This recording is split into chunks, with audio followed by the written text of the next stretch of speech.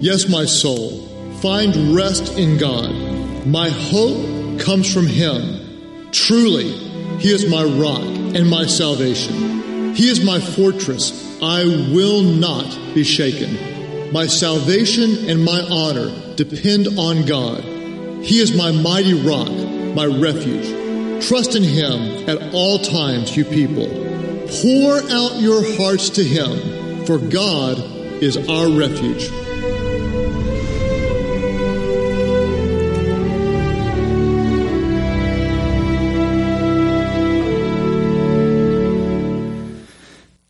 So I made reference to it 2 weeks ago. We talked about lifting holy hands to God. Last week we talked about the wise men coming, and they were overjoyed to bow down and worship Him, to open up their treasures and share with Him what they had gotten, what they've gotten in this life. They were giving Him gold and frankincense and myrrh. Next week we're actually going to bow down. We're going to kneel before Jesus. Today we're going to talk about pouring out our hearts, and we're going to worship from the depths of our soul. And I'm just going to take a stab that most of you here are in one of three seasons right now. Either you're in a blessed season where God is doing more in your life than you could ever possibly imagine, financially, relationally, emotionally, spiritually. So you're a blessed season. Some of you are in a bland season where you're really just existing. You're not even living. You get up doing the same thing every day. It's just bland, and there's nothing in your life that's outstanding at all. Or you're broken. And you are at the bottom of the well. You're at the bottom of the pit. In the Old Testament, in the Psalms, it talks about He lifted me out of the pit, out of the miry clay. Some of you are there. You're broken emotionally, spiritually, physically. And so that kind of covers the gamut, doesn't it? You're either blessed, you're either bland, or you're broken. And wherever you are, the whole purpose of today is to help you understand what it means to pour out your heart before God. And so I want you to listen to the words of David. He was broken when he writes these words in Psalm 142, beginning in verse 2. And I've got some words highlighted there. I want you to read those words when I get there. You get a one-word warm-up, and then you say, pour out with me. Ready? I pour out. Do it again. I pour out my complaints before Him and tell Him all my troubles. When I'm overwhelmed, You alone know the way I should turn. Wherever I go, my enemies have set traps for me. I look for someone to come up and help me, but no one gives me a passing thought. No one will help me. No one cares a bit what happens to me. Then I pray to You, O Lord. And he's about to call God something really significant. It's the bolded words. When we get there, read them out loud with me. He said, I say, You are my place of refuge. Say that again. Place of refuge. Now, David's not having a good time. He's not going, dude, God, I'm in a place of blessing. He's not saying that. He said, my life is painful right now. And so I want you to write this down. I'll show you where this comes from.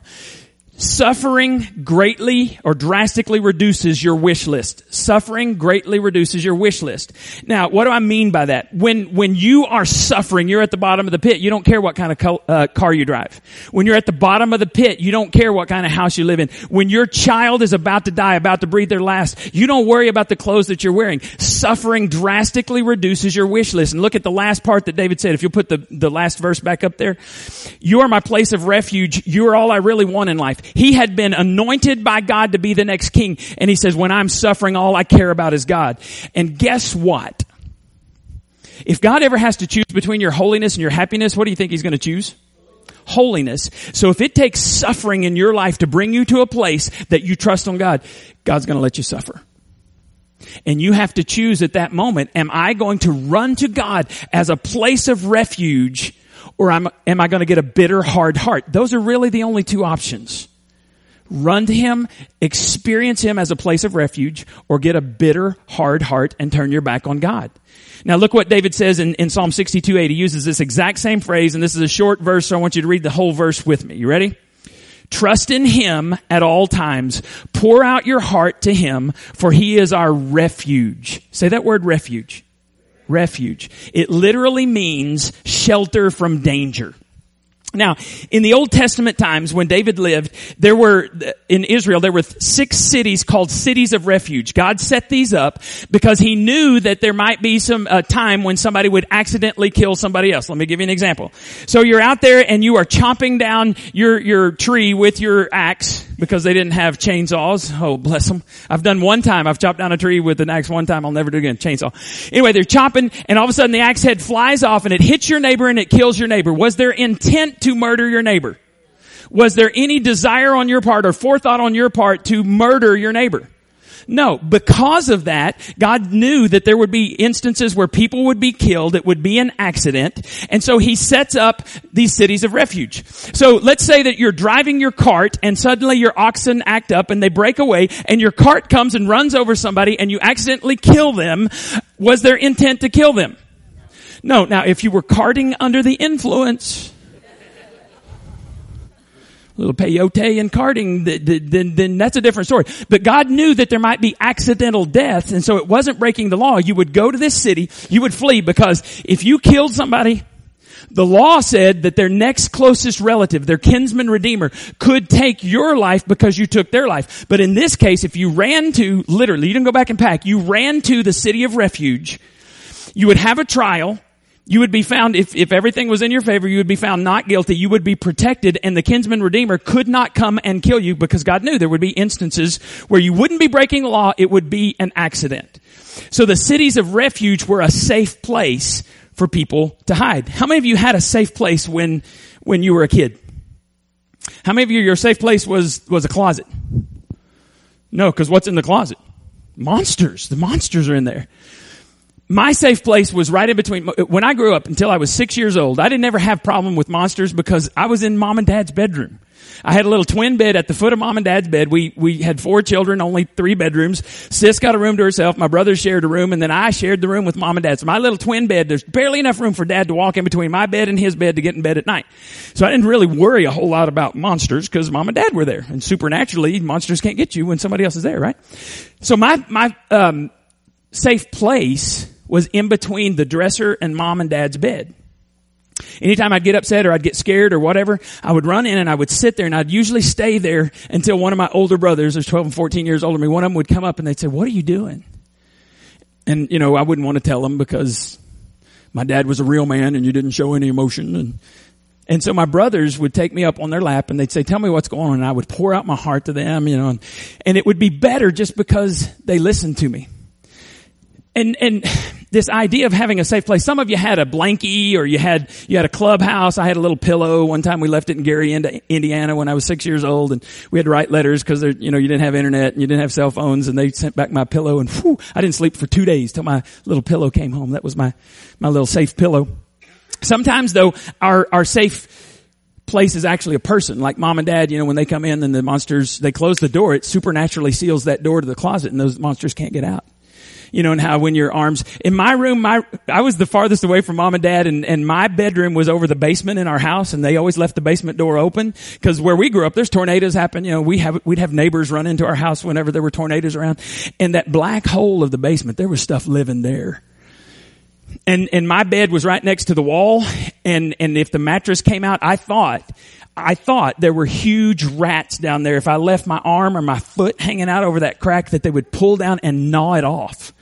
And so I would freak out at night. But if mom and dad came in, they would go away and they'd tuck you in, and supernaturally they couldn't get around the tucked in seal, right? Okay.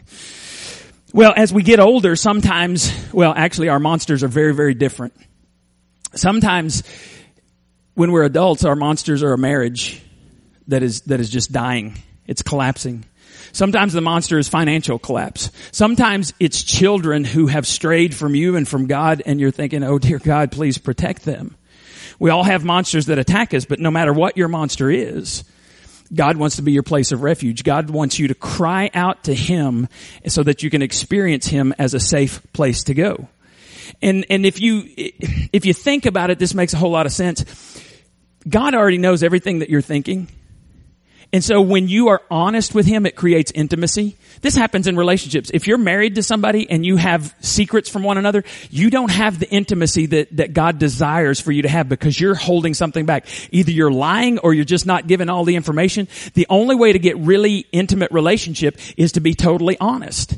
And so God wants you to be honest so that he and you can become very, very close. And it can't happen. He already knows it. You're acting like he doesn't know. He knows what's in your heart. He knows what's in your mind. He wants you to confess that. And see, I told you 2 weeks ago that when we lift our hands, as we move towards God with our hands, his heart moves towards us. As we bow before him and we open up our treasures and we say, God, money is not my God. You are my God. God moves towards us. And when we open up our hearts and we pour out our hearts in gut level honesty, the God of the universe moves toward us and he desires a closer relationship with us. Now today I'm going to encourage you before we finish to pour out your heart before God, just to let it rip before God. But before you do, I want to remind you of 2 or 3 things. First, as you pour out your heart, remember God's faithfulness in the past. As you cry to him, I want you to think about what God's already done in your life. And specifically, we're going to look at Psalm 42. We aren't sure who wrote it, but we think it was David. A lot of scholars believe it was David when he was running from his oldest son, Absalom. Absalom was trying to kill David and take over his kingdom. That's a bad day. If you're a dad and your son wants to take over your kingdom, kill you. So he's at a very, very low point in his life. And look what happens. Psalm 42:3. My tears have been my food day and night. That's pretty bad, right? While men say to me all day long, where is your God? How many of you have ever cried yourself to sleep? Be honest. Yeah, a number of us. You're hurting, you feel all alone. The greatest king in Israel's history, David, had a point in his life where he said, my tears are actually my food. And while he is crying, people are saying, dude, if you're following God, where is he? And I want to encourage you to be very, very careful who you listen to, who you go to for advice when you're hurting, because there's a whole lot of cow manure out there masquerading as advice. You need Christ followers who are more mature than you are, who are not emotionally involved in your situation, to look into your life and speak into your life. And you need to be studying God's word, and you need to be surrounded by people who will pray with you and for you and encourage you. What I love about David is as he's pouring out his heart to God, as he's crying out to God, he doesn't stop there. A lot of people stop there. A lot of people just complain, gripe, get a bitter heart, turn their backs on God. David doesn't do that. In the midst of this terrible time, look what he says in verse 4. These things, I want you to say this with me so I get there. These things, 2 words, I remember. Say it again. These things, as I pour out my soul, how I used to go with the multitude, leading the procession to the house of God with shouts of joy and thanksgiving among the festive throng. I just chose the NIV because I like to say in festive throng. That's fun to say, Joe. These things I remember as I ache from within, as the weight of the world is crushing my soul. I remember going to the house of God. And you can almost see the gears shift in his mind, and he starts preaching to himself. He says, remember when I went to the house of God and I led the praises and worship? Remember. And you know when he remembered? It was while he was pouring out his heart to God, while he was being gut level honest with God. Some of you are bitter today, and you're far from God today, and you're not having relationships like you should today because you are holding something in. You've never confessed it to God. You've never poured out your heart to God. You've never confessed it to another person. And what we say around here, we believe this at the core of who we are as a church and as Christ followers.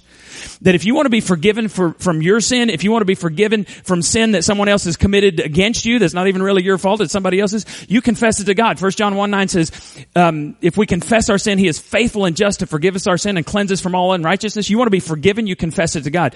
But if you want to be healed, you need to confess to another Christ follower. James, half-brother Jesus, said, confess your sins to one another and pray for one another so that you may be healed.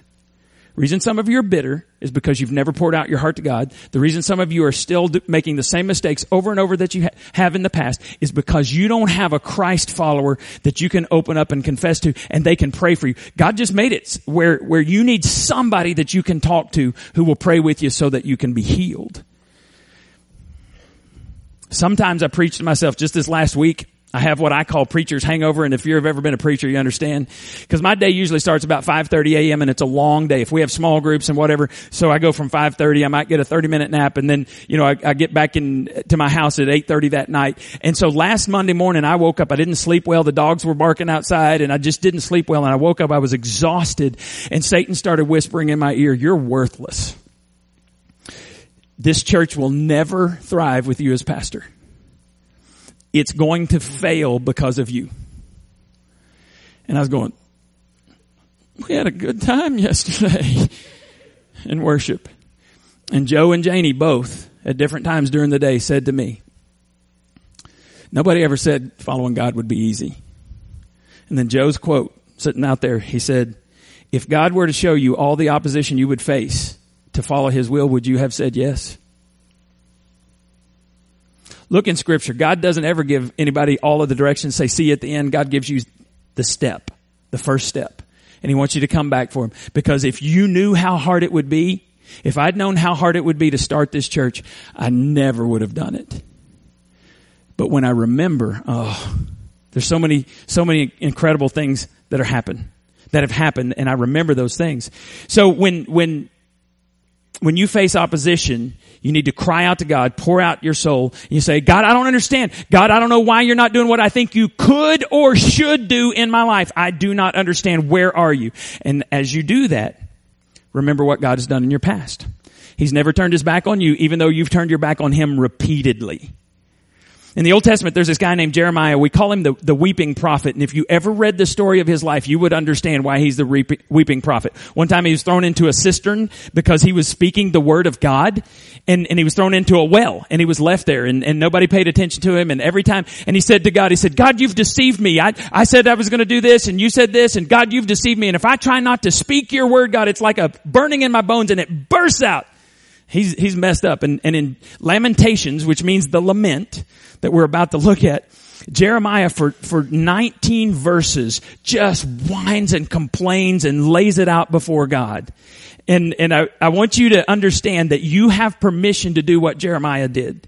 When you're hurting, you need to pour out your heart before God. You need to say, God, I don't know where you are. I don't know if my marriage is going to make it. God, I don't know where you are financially. If you don't show up financially, God, I am not going to make it. God, I don't know where you are when my kid's doing this, and you say, oh God, have mercy on my child. I can't believe they're still doing what they've been doing. Have mercy on my child. Jeremiah shows us how to do this. And some people think that's disrespectful, but if God already knows your heart, and if honesty leads to intimacy, God wants you to be gut level honest with him today. Look what Jeremiah says. Lamentations 3:19. The thought of my suffering and homelessness is bitter beyond words. I will never forget this awful time as I grieve over my loss. I'm willing to bet that you've never been left in a well and ignored for days on end, right? I'm willing to bet you've not ever been taken into captivity. I'm willing to bet that most of you have never suffered while your nation is being overrun by sinful people. What I'm saying is you've not had it as bad as Jeremiah. Look what Jeremiah says in the middle of this. Yet I still dare to hope when I remember this. The faithful love of the Lord never ends. His mercies never cease. Great is his faithfulness. His mercies begin afresh each morning. You ever heard of the hymn, Great is thy faithfulness? Morning by morning, new mercies I see. That's where it comes from, is this verse where Jeremiah is just pouring out his heart, and he goes, okay, wait. Your mercies are new every morning. Great is your faithfulness. In the middle of pouring out his soul, he remembers the goodness of God. And some of you need to remember that if it weren't for the goodness of God, you would not be where you are today. You need to remember what a sinner you were and how God saved you from your sins and wrote your name in the Lamb's Book of Life. You need to remember that one time that God answered a prayer, and you look back and you say, that had to be God, because nobody else knew what was going on, and it was a miracle of God. You need to remember when you were hurting and you felt all alone, and you read a verse that maybe you have read 20 times before, but that one time you read it, it jumped off the page, and it was like an arrow from God straight to your soul. You need to remember when you came to church, and it was as if God had written the sermon, and he was preaching to you, and nobody else was in the room. You need to remember that. That's what God is doing. I still dare to hope when I remember this. In 2003, New Life Community Church was 1 year old, And we went on a vacation. Janie and I and the kids went on a vacation with my family because we had no money. And so wherever the family was going, they were going to pay for it. Wherever they got to go, we went on vacation. We came back and 2 families left the church. 2 of my best friends left the church. Didn't tell me. Just stopped coming. And when your church is 10 families and 2 families leave, it's pretty obvious, right? And so I wept. I cried myself to sleep. I thought my heart was going to explode. And in the midst of all of that, God spoke to my soul and he said, put on your big boy pants and keep doing the last thing I told you to do, which was start this church. Yes, sir. 2004, New Life is 2 years old. We go on a vacation because we're poor, and we go over my mom and dad want to go because they're paying for it. And we come back from vacation and one of my best friends left the church. While I was gone on vacation, didn't tell me. And I cried and I thought my heart was going to explode. And God says, what they do is of no consequence to you. You do what I've told you to do, which was start New Life Community Church. And then for the next 3 years, Janie and I did not go on vacation because we're like, dude, every time we leave, we can't afford it. We're not big enough. No more vacations. We really did. We're like, we're not going on vacation. So when we finally did, we're like praying, dear God, let nobody leave. When I'm getting emotional because they're here. When I go through a tough time, I remember the very first baptism in our church. Remember Keith and Heather in a swimming pool in somebody's backyard, and they were arm in arm, and we baptized them together. And then right after that, my little Rachel, 6 years old, I baptized her. I remember things like that. Anytime that I'm struggling, God sends somebody usually to say, hey, remember this, remember this. Just this week I was watching a video and I saw Hannah's baptism. I found it on an old hard drive that I hadn't looked at in years. And I saw Hannah's baptism when she was 6 years old, and God just sends things to remind me that he's done it before, he's going to do it again. I still dare to hope when I remember the first time, 2010. January of 2010 is when the earthquake hit Haiti. A month later, I'm studying in my Bible study, and I felt like God say, you need to go to Haiti. And I remember coming to the church that next Sunday, and I said to the church, I don't know if I'm supposed to go to Haiti or not, but I just kind of want to know if you guys are interested. So 20 people stayed after church that day. 6 months, 7 months later, we were in Haiti in the midst of unbelievable devastation. And there on the last night, I said to the group, I said, do you guys think we need to come back? And everyone said, oh, we have no choice but to come back. The devastation is so much, we've got to come back. I've been 8 times now. Next summer, July 15 through 22 is my 9th time that I'm going to go to Haiti. I told you that as the Lord allows me, I'm going to keep going till I'm 70 years old, and then we'll renegotiate that contract. The Lord and I will. But we're going to a new place this year. We're going to Jacmel. And we're going to be on this mountain overlooking this unbelievable ocean scene. You can see the ocean frontage. We're going to get to go to this waterfall that's just like out of some postcard, and that'll be our fun day that day. We're going to do children's ministry. This is a very small church. We're going to be staying in the church. They're building a school right next to it because they have the school in the church right now, and they don't have room anymore. So we're going to be working on the school. We're probably going to be working on the pastor's house because he lives in a shack that if a strong wind comes, it's going to fall down, and he doesn't want anything for himself. He only wants something for the church or for the school. We're going to do medical missions. I don't know who all is going to go, but I just paid the deposit for our 20 flights to go to Haiti. We're going to fly all the way on Friday. We have to. We don't have any other option this year. We're going to fly all the way to Haiti on Friday, spend the night, get up and drive to Jacmel, and be in one of God's unbelievable paradises for a week ministering to people. I still remember all the stuff that God did. And the first year we went, we were in a flood so massive that I fully expected to look up and see Noah and his ark coming by with a rope pulling us up, because I'm telling you, the water was rising and we were stuck in traffic. And I'm thinking, if Caleb dies, he was with me in the back of this little tap. It's basically a small pickup with an extended camper. It's put up, and then you have like stadium seating in there, and it fits 12 Americans. It fits about 112 Haitians. They always say there's room for one more Haitian, and they'll jump in. And a Haitian lady in the middle of this flood jumped in. You know, this was the craziest thing that I'd ever seen. And God provided, and we got out. We all made it, because I thought, if I survive, Janie's gonna kill me. The next year we were going to Jacmel. We were actually going for our fun day, and the wheel falls off the bus. We're driving up 8,000 or 9,000 feet above sea level, and all of a sudden the wheel comes off, and we're going, there goes the wheel. And you know, the Haitians are like, oh, we got more. We got more. They did stop though, and then our guide ran down and got the wheel, and he comes running back up the hill, and they put it back on, and it was flat, and so they took a screw and kind of put some stuff in there and put the screw back in. We drove on mostly good tires. The next year we went to Jacmel, and it's an unbelievable drive. It's beautiful. And we lost one of our brake lines, but on a bus you got two, and so they're like, we got two. We got another one. And I'm going, dear God, we're gonna die, and by the way, I told George this. If you're in the mountains in Haiti, the graves are about this far apart. You know why? They bury you vertically. They don't have enough room to put, anyway. But that's not going to happen to you because God will provide. He's provided in the past and He's going to provide again. Some of you are supposed to go with us to Haiti. God is faithful, and we're just going to keep going and keep going and keep going. When I told, that same year, that was 2010, that same year I told the church that I believe God wanted us to be debt free. And so we were going to do the Building a Great Life. We talk about this all the time, the bagel, and you say, I love it and all that. Well, we were going to have this 8-week series, and at the end of the series, we were going to do, 3-year pledges over and above the tithe. And so people said to me in this church, they said, nobody is going to give over and above the tithe. You're an idiot. And so we did this long series. In the midst of that, we're about to do this series, and this lady over here where the blue house is, where we're actually going on the hayride tonight. Caleb and I were mowing the church lawn, and she walks over and she goes, hey, I hear you might want to buy my land. I'm like, sure. So we go over and we negotiate the price. So in the middle of this, we're about to have an 8-week series, and we're going, in fact, that's when you first came, wasn't it, George? First, God's got a sense of humor. The very first service we're doing of this Building a Great Life, where I'm talking about money for 8 weeks, George shows up. That was a good one, wasn't it? Anyway, so we're about to do all this, and so I come back to the church and I say, hey, we're going to take up this 1-day offering, and we need $45,000 to buy this land. And oh, by the way, on top of that, I want you to tithe, and then I want you to make a commitment for 3 years over and above the tithe, because I believe God wants us out of debt. You know what people said? You are crazy.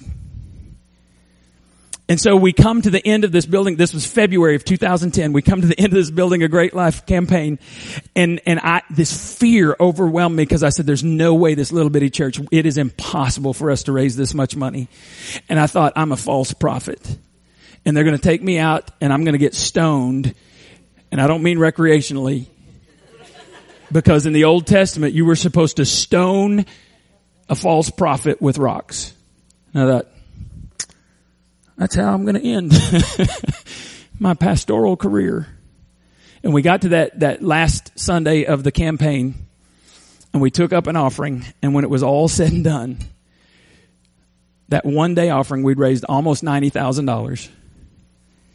And we had 30 families say, I will give for 3 years over and above the tithe to try to reduce this debt, try to get out of debt. It took us a little more than 3 years, is almost 4 years, but we are out of debt.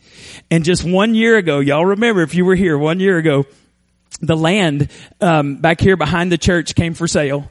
And, we were saving up money, and we had about $32,000 for our parking lot that we've been talking about, forever. And so when they call me up, they just call me out of the blue and say, hey, do you want the land behind the church, the old lumber company? I said, well, sure. And I talked to everybody. Everybody says sure. And so I said, okay, here's the deal. We had some money. We've been setting aside money for years for, you may not know this, but we have, even when we got out of debt, we keep paying our monthly mortgage into the Building a Great Life Fund. Our monthly mortgage was $2,177. And so every month we put that over into the Bagel Fund so that we'll have money for buildings and things in the future. And so they call us up, and so we have $32,000 there, and we put a percentage aside into our emergency fund. And then so we took some money out of the emergency fund, we took some money out of our general fund, and we had $50,000. So I came to the church and I said, hey, we need to raise $20,000 on this one offering right before Christmas. That's a good timing. And you know what happened?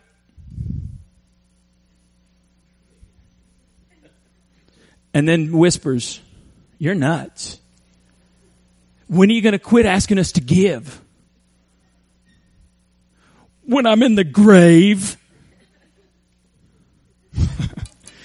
So we took up the offering, and on that day, I think it was like 17,700. I don't remember the exact change.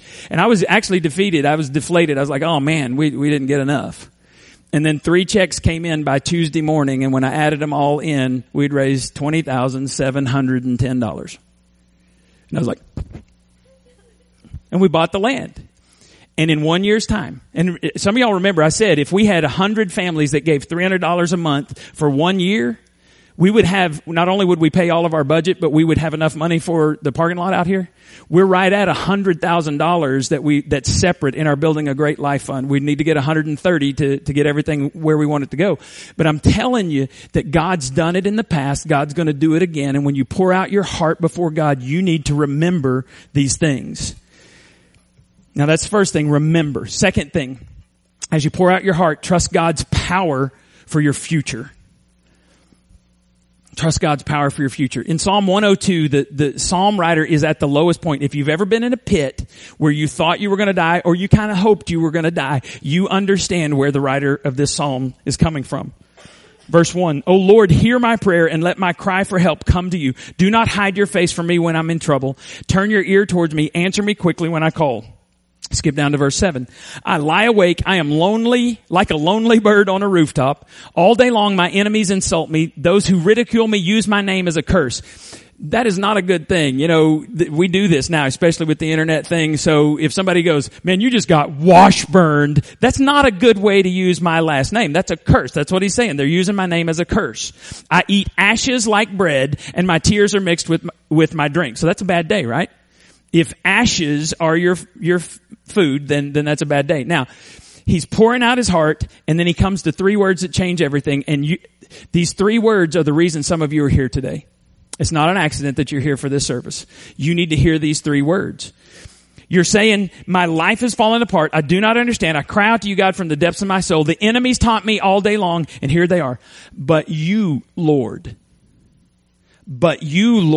will sit on your throne forever. Your fame will endure to every generation. I don't understand, Lord, but you have all wisdom. I don't have the ability, but you, Lord, are all powerful. I feel like I'm alone, but you, Lord, the God of angel armies, is always by my side. But you, Lord, are sitting on your throne. Even though I don't know what to do, you do, because you are in charge. But you, Lord, look at verse 17, will listen to the prayers of the destitute. He will not reject their pleas. Some of you are about to have a but you, Lord moment, because you're going to pour out your heart for the first time. And you're going to complain. You're going to be honest from the depths of your soul. You're just going to pile it on. God, here's what I really feel. And if you do that, there's going to come a point where you'll push through all of the pain to the point of praise. God, I don't understand. I don't like it. I wish it were some other way, but you're still in charge. You're still on the throne. Your purposes and plans are still in place. You have plans to prosper me, Lord, not to harm me, to give me a future and a hope. You, Lord, are working all things in my life for the good of those who love you and are called according to your purpose. But you, Lord, are in charge. Some of you have lost a loved one, and it's almost unbearable. And you need to cry out to God, quit holding it inside, and push through the pain to a point of praise. Some of you are wrecked financially and you're saying, God, I do not know where it's going to come from. You need to push through that and say, Lord, you are my provider. You will never allow your children to go hungry. Some of you have some physical things that are going on. You need to cry out to God and say, but you, Lord, are my healer. You're afraid and you don't know what's going to happen, but you, Lord, have not given me a spirit of fear, but you've given me a spirit of power and love and a sound mind. God, you said in Psalm 34:18 that you would be near to the brokenhearted. I'm brokenhearted, Lord, but you said you would be near me and you would save those who are crushed in spirit. I am crushed in spirit today, God. I need you to do what you promised to do, God. And if you'll do that, you'll get to a point where God will just overwhelm your soul. And your tears will turn to praise. Your mourning just might even turn to dancing. I'm going to play for you Carrie Job's song, I'm Not Alone. And as I do, I want you to pour out your heart to God. I don't know what's going on in your life, but He does. And He's waiting for you to be honest. And I've told you before that when I went through a very difficult time, and Janie's the only one that even knows what all happened. I sat right over here on my stool and I played this song over and over and over because it says, when I walk through deep waters, I know that you will be with me. And I wept and I just poured out my heart to God. And when I got through with that, I was on my feet praising and worshiping God because I don't have to face anything by myself. If you want to come up front and kneel before God, you can do that. If you want to just stay where you are, you can do that. Watch this video and pour out your heart before God.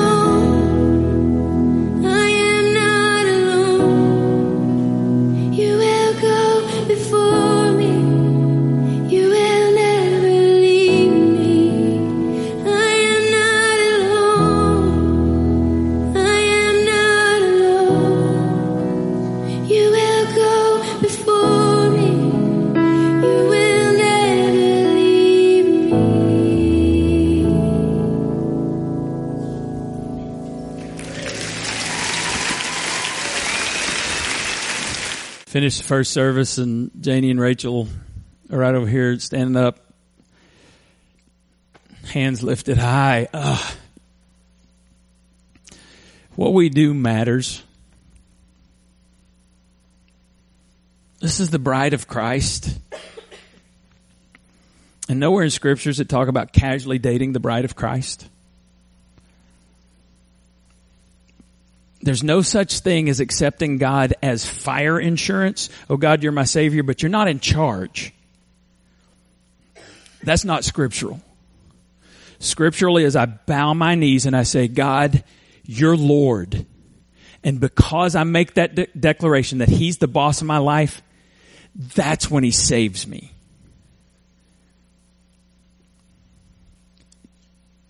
We got to quit treating the church like a second-class citizen.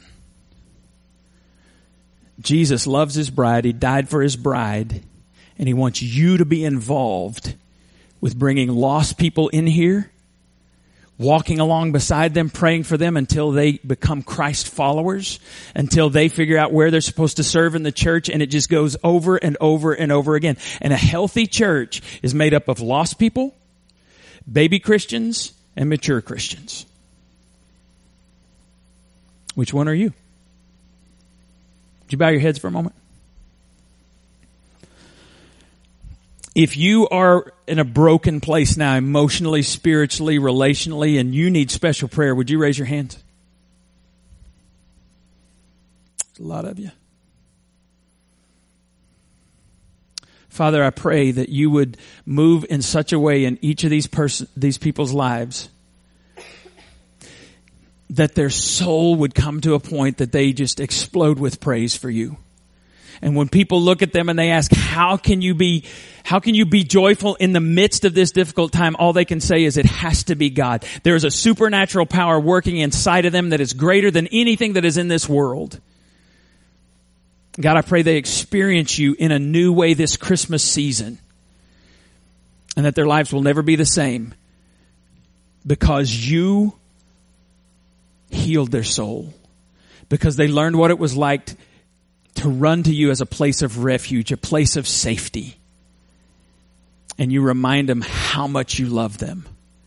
God, do some amazing things that we wouldn't even believe if you told us ahead of time. We pray this in Jesus' name. Amen.